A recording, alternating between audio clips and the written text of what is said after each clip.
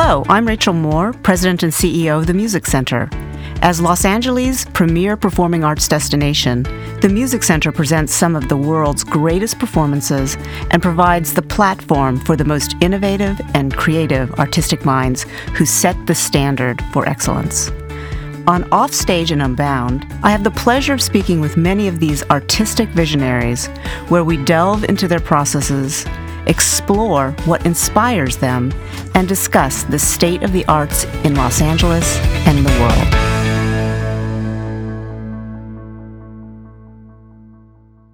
Hello, and welcome to the second installment of our podcast series, Offstage and Unbound. Today we are joined by a very special guest, choreographer and artistic director, Jessica Lange. Jessica is a graduate of the Juilliard School and a former dancer with Twyla Tharp's Tharp Company. She began her prolific choreographic career in 1999, creating more than 90 works on companies worldwide. Her work has been performed by American Ballet Theatre, Pacific Northwest Ballet, Birmingham Royal Ballet, the National Ballet of Japan, Joffrey Ballet, among many others. In 2011, she formed Jessica Lange Dance, a New York City-based dance company dedicated to the immersive music and movement of her work. Since the company's debut, Jessica has received international acclaim for her articulate blend of ballet and modern dance, punctuated by visually stunning design elements. She is a recipient of the prestigious Bessie Award in 2014 and a 2017 Arison Award honoree. The Music Center features Jessica Lange Dance as part of the 2016-2017 dance season of Glorya Kaufman Presents Dance at the Music Center. The company, which is making its Music Center debut, is on stage at the Music Center's Ahmanson Theater from February 17 through 19th. Well, hello, Jessica. Thank you for joining us. Thank you so much. So we thought, we'd have a little Q&A about your career and your thoughts on your work. I thought it would be fun to start out with your time at Juilliard and what brought you to that specific school and, what was your experience there as a dancer? Sure. Well, as a child, I actually really wanted to be an astronaut, first a pilot, and then continue into aeronautics engineering, which is kind of funny because it had nothing to do with what I'm doing now. And I met a teacher, the right teacher at the right time in my life. When I was about 14, I met Joe Lantieri, who is a jazz teacher, or was. Primarily, that's who he is. And I met him through dance competitions. And it was he who said, hey, you're really talented. You should come to New York and take my class sometime. And I did. I don't think he knew how serious I was going to take his just slight suggestion. I pronounced to my parents at that point I wanted to move to New York and study only with him and be a dancer. And my parents didn't say no. Part of that conversation went, I'm quitting high school and I'm moving to New York. And my mother was like, yeah, no, you're not. But they didn't say no to the fact that I wanted to go to New York.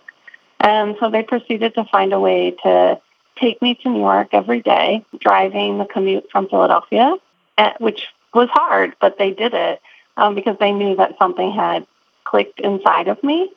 And when I got to being a senior in high school, Joe was the one who said, you're really talented. I teach at Juilliard. You should look at Juilliard as a school, because he knew that college was going to be the opportunity for me to continue my education. Yep. So it was he who took me to the workshops and suggested my parents follow through with applying, to which I did. And then I got in. And I don't know, it was a naive confidence that I call it. I didn't realize how hard it was to get into the school. And when I got there, I realized how fortunate I was and what kind of future Joe kind of handed to me, saying, you have this ballet technique, because I was trained as a classical dancer as a child, and then transitioned kind of into this movement. I had like two kinds of sides to my education, the conservatory ballet student and then the competition kid from a dancing school. And I think that kind of background opened the door for me to get into a conservatory like Juilliard. And then when I got there, it was just a whole new world of art. And did you, when you were at Juilliard, start thinking about being a choreographer, or was that after you left Juilliard? No, it was actually at Juilliard, but it took a while. It took a few years. The very first year, everyone, you have your required classes, of course, ballet and modern, and then you have your required alternate studies, and one is composition. And so Comp 1, every freshman is in this class together, and I became really afraid of the experience of making dance because everyone in my class had gone to some sort of performing arts high school before getting into Juilliard. So composition was not a new idea to them, but it was completely foreign to me. And that kind of idea of taking your own thought and the instruction, like the kind of riddle that was given by the teacher, and trying to solve it in your own creative way, it just frightened me into complete frozen fear. Oh, wow. So I didn't like Comp 1 at all. And your second year, you should take Comp 2. They kind of identify the students who are interested in creativity. And I was not one of them. And your second year, you can choose Comp 2 or jazz. So I naturally went to Joe with jazz. I was like, this is great. I know this. And it was somewhere in that year that I started to be like, okay, I know this. This is too comfortable for me. Maybe I should be trying something different. I reached some sort of inner thought process for myself. I was growing up, really. And simultaneously watching this elderly woman walk down the hall every Wednesday and Friday with her cane and her hat. And I just found her to be fascinating, and come to find out that's Bessie Schoenberg. And we have the Oscars and the Emmys and the Tonys, and we have in dance the Bessie. And I just kind of said, get over yourself to myself, and, get over your fear and go study with her. Maybe it's going to be different. So she was the teacher of Comp 2. So my third year, I approached Benjamin Hark-Harvey and the advisors who help you make your schedule. And I said, I know I'm supposed to be in a different class now. I forget what your track was if you went to jazz, what your next step was. As a third year, I knew, as a choreographer, if you took Comp 2, the next class was choreo comp, where you worked with composers and choreographers. There was that collaboration between new music and new dance. But I went back to the advisors and requested, could I go to Bessie's Comp 2 class, even though I'm a third year? And they allowed that to happen. So basically, my third year, I went back and took the class with the second year, so I could kind of start fresh with people in the room that didn't know me to be afraid of choreography. And I allowed myself to just kind of take every thought and opportunity to not be afraid and explore my own ideas. That's great. It's interesting to me, your conservatory dance background. I think we both appreciate that most conservatory dance kids don't get introduced to choreography or the structures of choreography, or are, certainly in ballet, encouraged to develop their own voice until much later in the game. Right.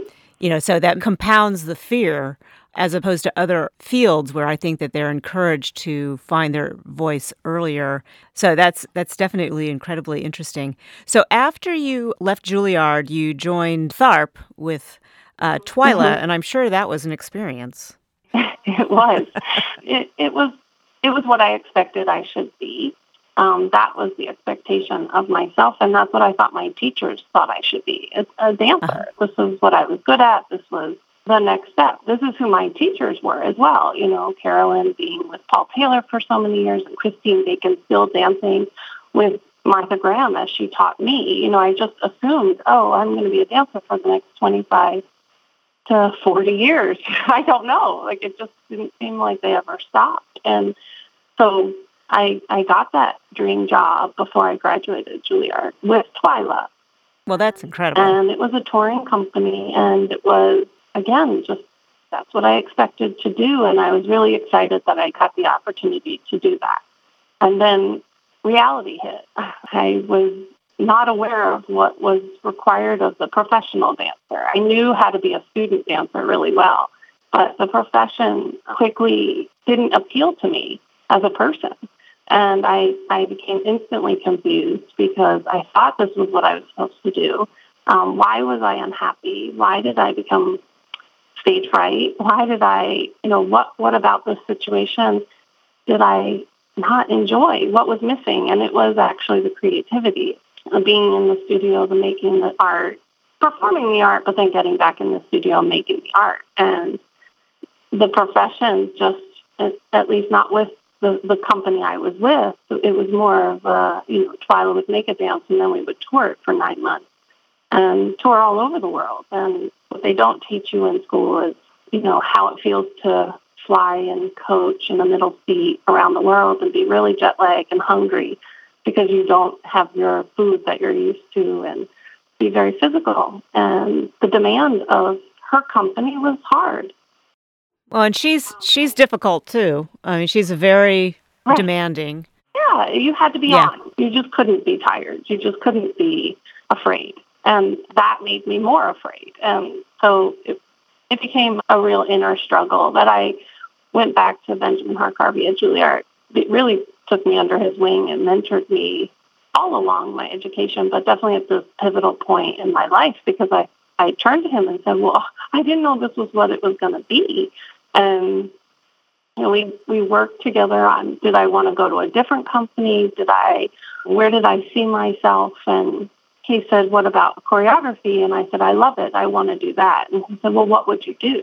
And I said, I would start a company. And he said, no, you made one good work once. That doesn't deserve a company. There are practical things in life, Jessica, like eating and paying your rent. And he was like, you can't do that being nobody. Like, you've got to figure out your process first. And he was the one who said, you have classical elements to your work. You should really go towards the ballet genre and look for work with ballet companies. Right. No, I think that was very good of him to be so supportive but constructive. Correct. And yeah. when you're working with Twyla, she clearly has a very specific voice and certainly a process. Do you think that her work influenced your work? I think somewhere in there, yes. I like to look back now and see that evolution. I think that, she wasn't afraid of different genres of movement. And her background, her childhood background, with tap and baton. And, there were all these elements that she just snuck into movement everywhere. And I think I can relate to that. I could relate to that as a dancer, and then I can relate to that as a choreographer. But it's hard for me to stick to one definition of movement and be like, that is who I am. I want the ideas of movement to be bound to nowhere. And so I think that's definitely a connection. And then her being, just a really strong female leader, a really strong businesswoman, I recognize that too as a dancer. Yeah. I paid attention. Yeah. And there is some connection to us in that way. She's one of these extraordinary people that she values the work ethic and the notion that you get up every day and you push through, and the audience doesn't care if your dog died. They want to see a performance, and she expects you to be productive every single day and every minute of every single day, which is difficult, but it also pushes you to new levels. And I think that is one of her great gifts, actually, to the dance field, that this is a tough job, but it requires just a lot of grit and doing it over and over and over again. Absolutely. And I think I got that. And no matter the defeat I might feel in a moment, it's not about that moment. It's about the long run or the haul and the survival of the fittest, and just get up and practice it again. Like, get better at it. Do it. Don't shrink away. Right. And it's an iterative process. There's this myth that's sort of centered around certain choreographers, say Balanchine, that he created it once and it was genius. And there's really a process of editing and fixing that, generally speaking, no dance is perfect the first time through. Yeah, exactly. And that relates to all art forms. It's no different than editing an article or a movie, or there's a composition. It's just you're really lucky if you did it right the first time, and something in it could be better. That's how I feel. When I was speaking with Bill Forsyth, we were talking about editors, dance editors, and how powerful it can be to have somebody else come into the room with their eye and look at what you've done. And do you do that? Do you have somebody come in and... Yes, I do. I do, absolutely. And it's not, I don't create alone. Right now, Clifton Brown, who is my dancer and rehearsal director, he's also my assistant on all outside projects. It's having a conversation in the front of the room and getting his opinion. I just hear him. And I also do this with my husband, Kanji Sagawa, who's in the Ailey company, who's also been next to me throughout the whole process. I can also trust the ballet master to be in the room. If they're in the room and be a part of the process, it's not experience that brings us to this neutral place of a conversation about what I did. It's just someone in the room and being a part of the experience that I can actually really trust them and their thought. And maybe they offer something and I ignore it. But it's just a conversation. It's them feeling like they can have a moment with me if I ask their, what did you think about that? Or do you think I could do that instead? And then just a sounding board for me. And I need that. The audience knows, we've known each other for quite some time when we were both involved with American Ballet Theatre. And what always struck me when you were working with the dancers at ABT in the school was the sense of collaboration between the dancer and you in creating the work. And that's a philosophical position. I think there are choreographers who have it in their head and they come in and they present it to the dancers. But it seems like there's a real conversation with you. And do you think that provides you with different depth in your work by having that collaborative approach? It does. It's interesting to me because for me, my process with American Ballet Theatre, with the students, the JKO School, or the Make a Ballet program is different than actually what I do for my company or when I just made a work on them this past year for the main company of ABT. What I noticed, the young ballet student, was that the process of experimenting with movement and having that kind of collaborative input doesn't exist unless it's provided. So I wanted to be that teacher who provided and maybe perhaps planted a seed of curiosity about their own ideas of choreography. Like perhaps one of the students that I worked with early enough, like at 12 years old, and then they became 16 in the studio company. And I took them through a process of them helping create the material by providing movement ideas, and then me acting more as an editor of those ideas and then putting it together. That kind of process, I showed them how to make a dance. And then when I go in with a professional level group of people, I do come more prepared. And it is more singular. They don't generate the movement for me. I do that, but they can help influence, and the conversation is definitely still there. And there's something for them to participate with. I mean, I'm always the kind of person who remembers what it's like to be a dancer, and I don't want to put them through something every night that isn't enjoyable. It should be challenging, but I don't want them to be angry or frustrated or injured or exhausted in a way that's not healthy. So I like to have the conversation with the dancer, the professional dancer for sure, to say like, well, you're the one doing it. Help me know what is too far or too much. Right.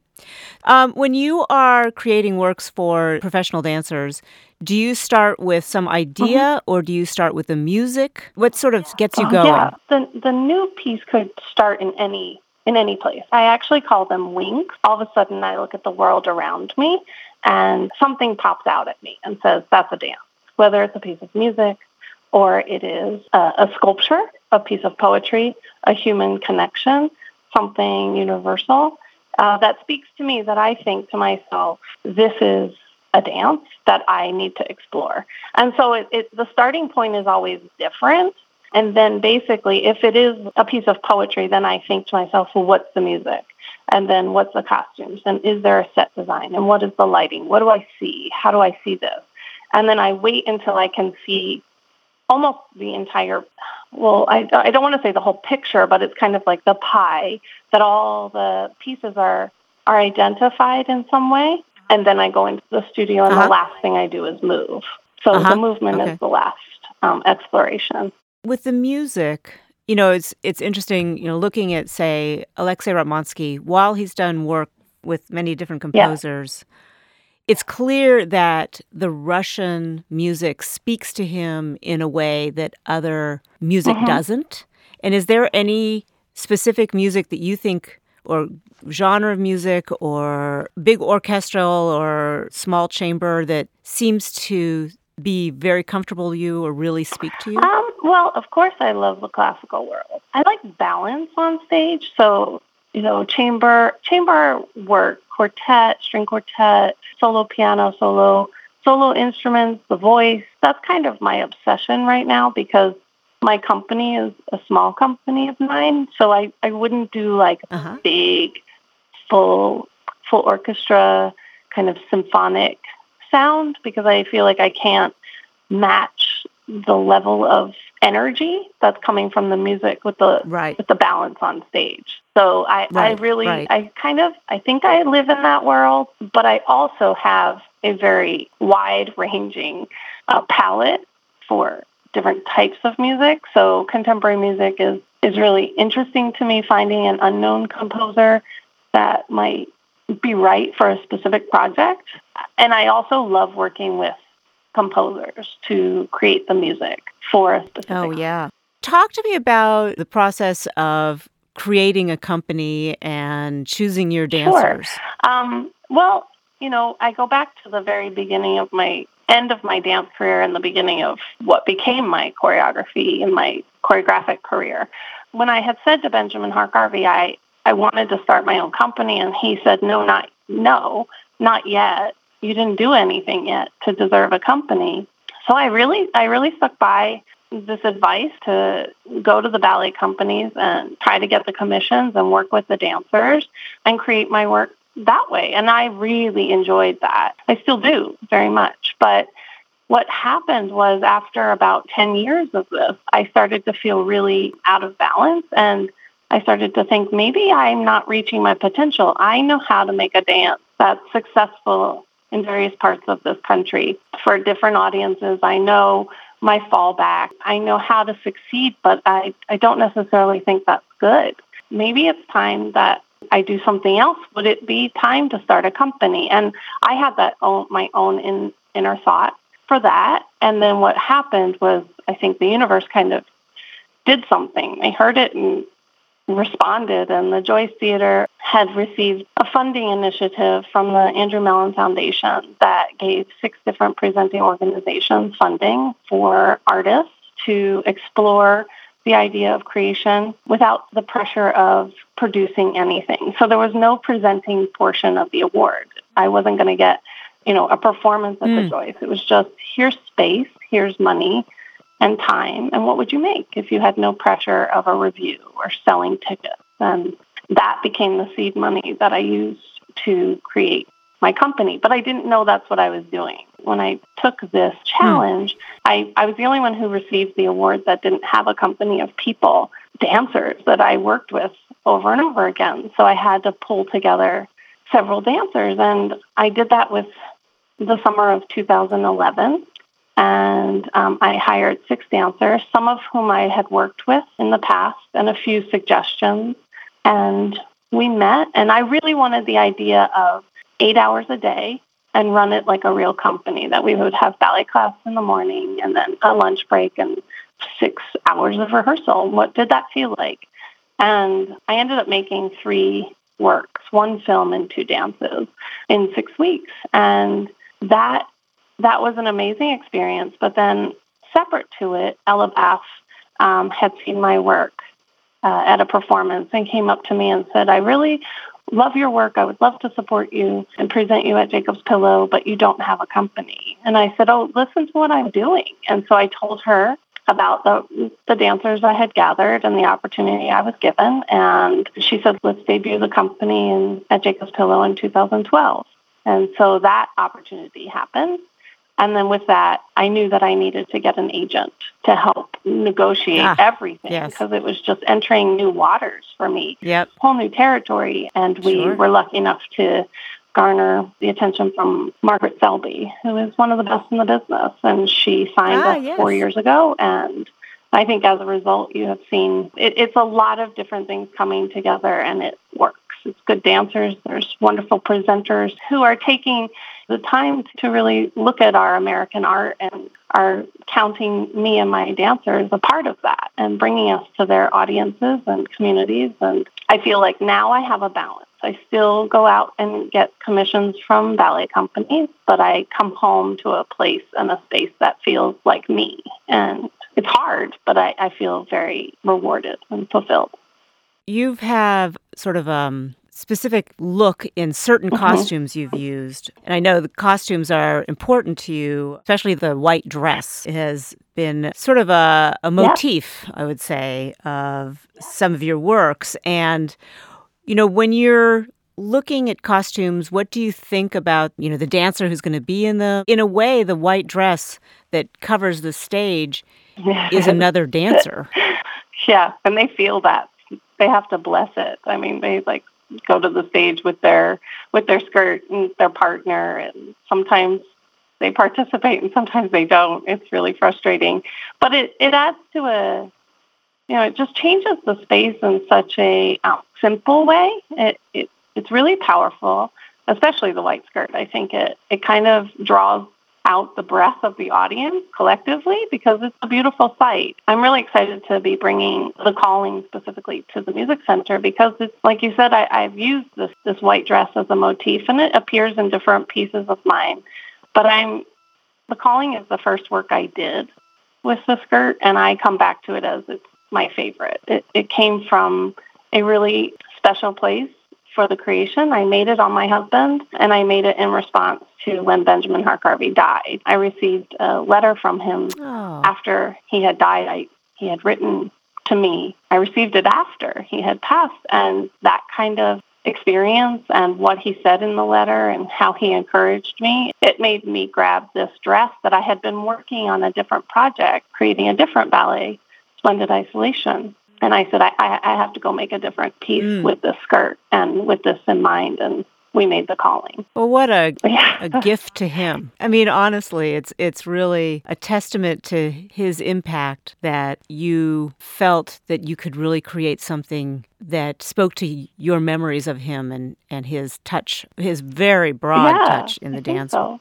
I hope so. I mean, I'm proud of it now. Yeah. I'm proud of our story together that, it was just a student-teacher relationship. And I was not his favorite. I know I was not his favorite, but I really, I took advantage of having one of the greatest directors at my fingertips and would, request meetings and sit down with him quite often. And I think you just never know who you're reaching as a teacher, and he really changed my life.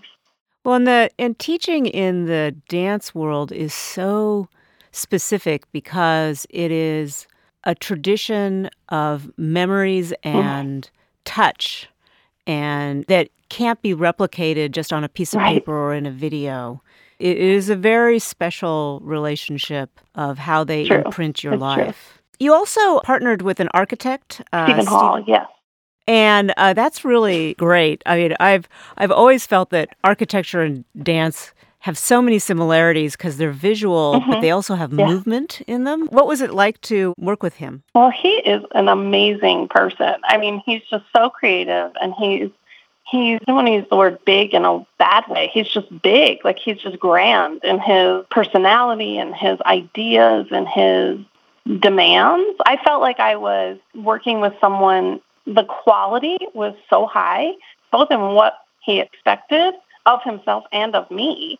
And it just pushed me to a new level of thought. The artistic collaboration was just tremendous because I think you see it in our dance that we created, which is called Tesseracts of Time. Again, he became my subject. That was the wink. It was like, you're going to have this opportunity to work with Stephen Hall. And so then I immediately started to do my research questions. Well, what inspires your art? Who do you listen to? What's your favorite composer? And he was all about architectonics of music and the composers who he felt could express geometric shape and pattern in their music. So he was drawn to Morton Feldman and Xenakis and even Arvo Part. Like, he was really into a variety of music, but it was something that he could articulate so well to me. And then I used it to reference him and how he would build the building. The theory behind the piece is really about his simple idea that architecture is related to the ground in 4 different ways. It's under the ground, in the ground, on the ground, and over the ground. And that provided me verbal cues, and I could instinctively react to, under the ground. I get it. I get what that architecture must feel like. It must be so complicated and dark. And I introduced him to David Lang's music, and he loved it. And so we used this one work called the Anvil Chorus for the opening, and it sounds like somebody's building something. And then we go through those 4 different stages, and when we get to the last movement, it's the Arvo Part, and it's kind of angelic and spiritual, and it goes to, the piece moves to color, and it kind of feels like a completion of something that, we all live around construction and building, and it's so ugly for so long, and then all of a sudden, without realizing it, it's done, and it's beautiful, and it's part of our community, and so we kind of addressed that in this work. We're obviously very excited that you're coming to LA. Do you want to talk about what you'll be performing and the arc of the evening? Well, we're so excited to come too. This is a huge opportunity, and companies just beyond thrilled that we open the evening with Tesseracts of Time, the collaboration with Stephen Hall. So we kind of start with a real big bang. That'll be interesting, I think, for audiences because it has elements of technology in it, and it's just been something that audiences around the country have really appreciated. Then we go to an intermission, and we come back with The Calling, the white dress piece that we were talking about. And that leads us into a work that I created in 2015 called 1,000-Yard Stare. And this work is inspired by and dedicated to those who have been affected by war, most importantly, our veterans. For this piece, I worked with Braden McDonald, the costume designer and fashion designer, who is LA-based. I worked with him both for Tesseracts of Time and 1,000-Yard Stare.